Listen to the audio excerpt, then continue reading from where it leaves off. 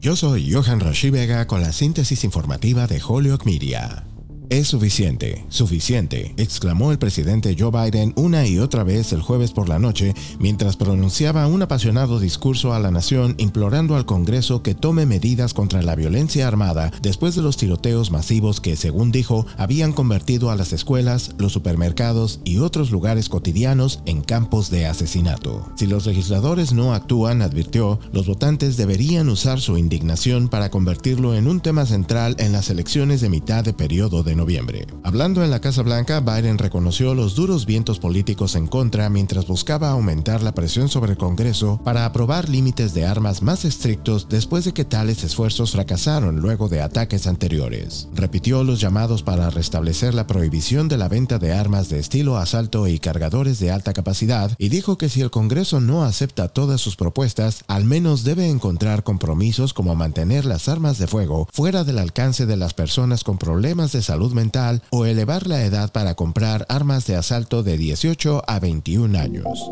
En otras informaciones, el Comité de la Cámara de Representantes que investiga la insurrección del 6 de enero en el Capitolio hará públicos sus hallazgos en una audiencia en horario estelar la próxima semana, lo cual será el comienzo de lo que los legisladores esperan sea una transmisión de alto perfil de las causas y consecuencias del ataque doméstico contra el gobierno de los Estados Unidos. Las 6 audiencias, que comenzarán el 9 de junio y se espera que duren hasta finales del mes, serán la primera vez que el comité divulgue material nunca antes visto sobre lo que ha descubierto en el curso de una extensa investigación de 10 meses que ha afectado a casi todos los aspectos de la insurrección. Yo soy Johan Rashi Vega y esta fue la síntesis informativa de Holyoke Media a través de WHMP.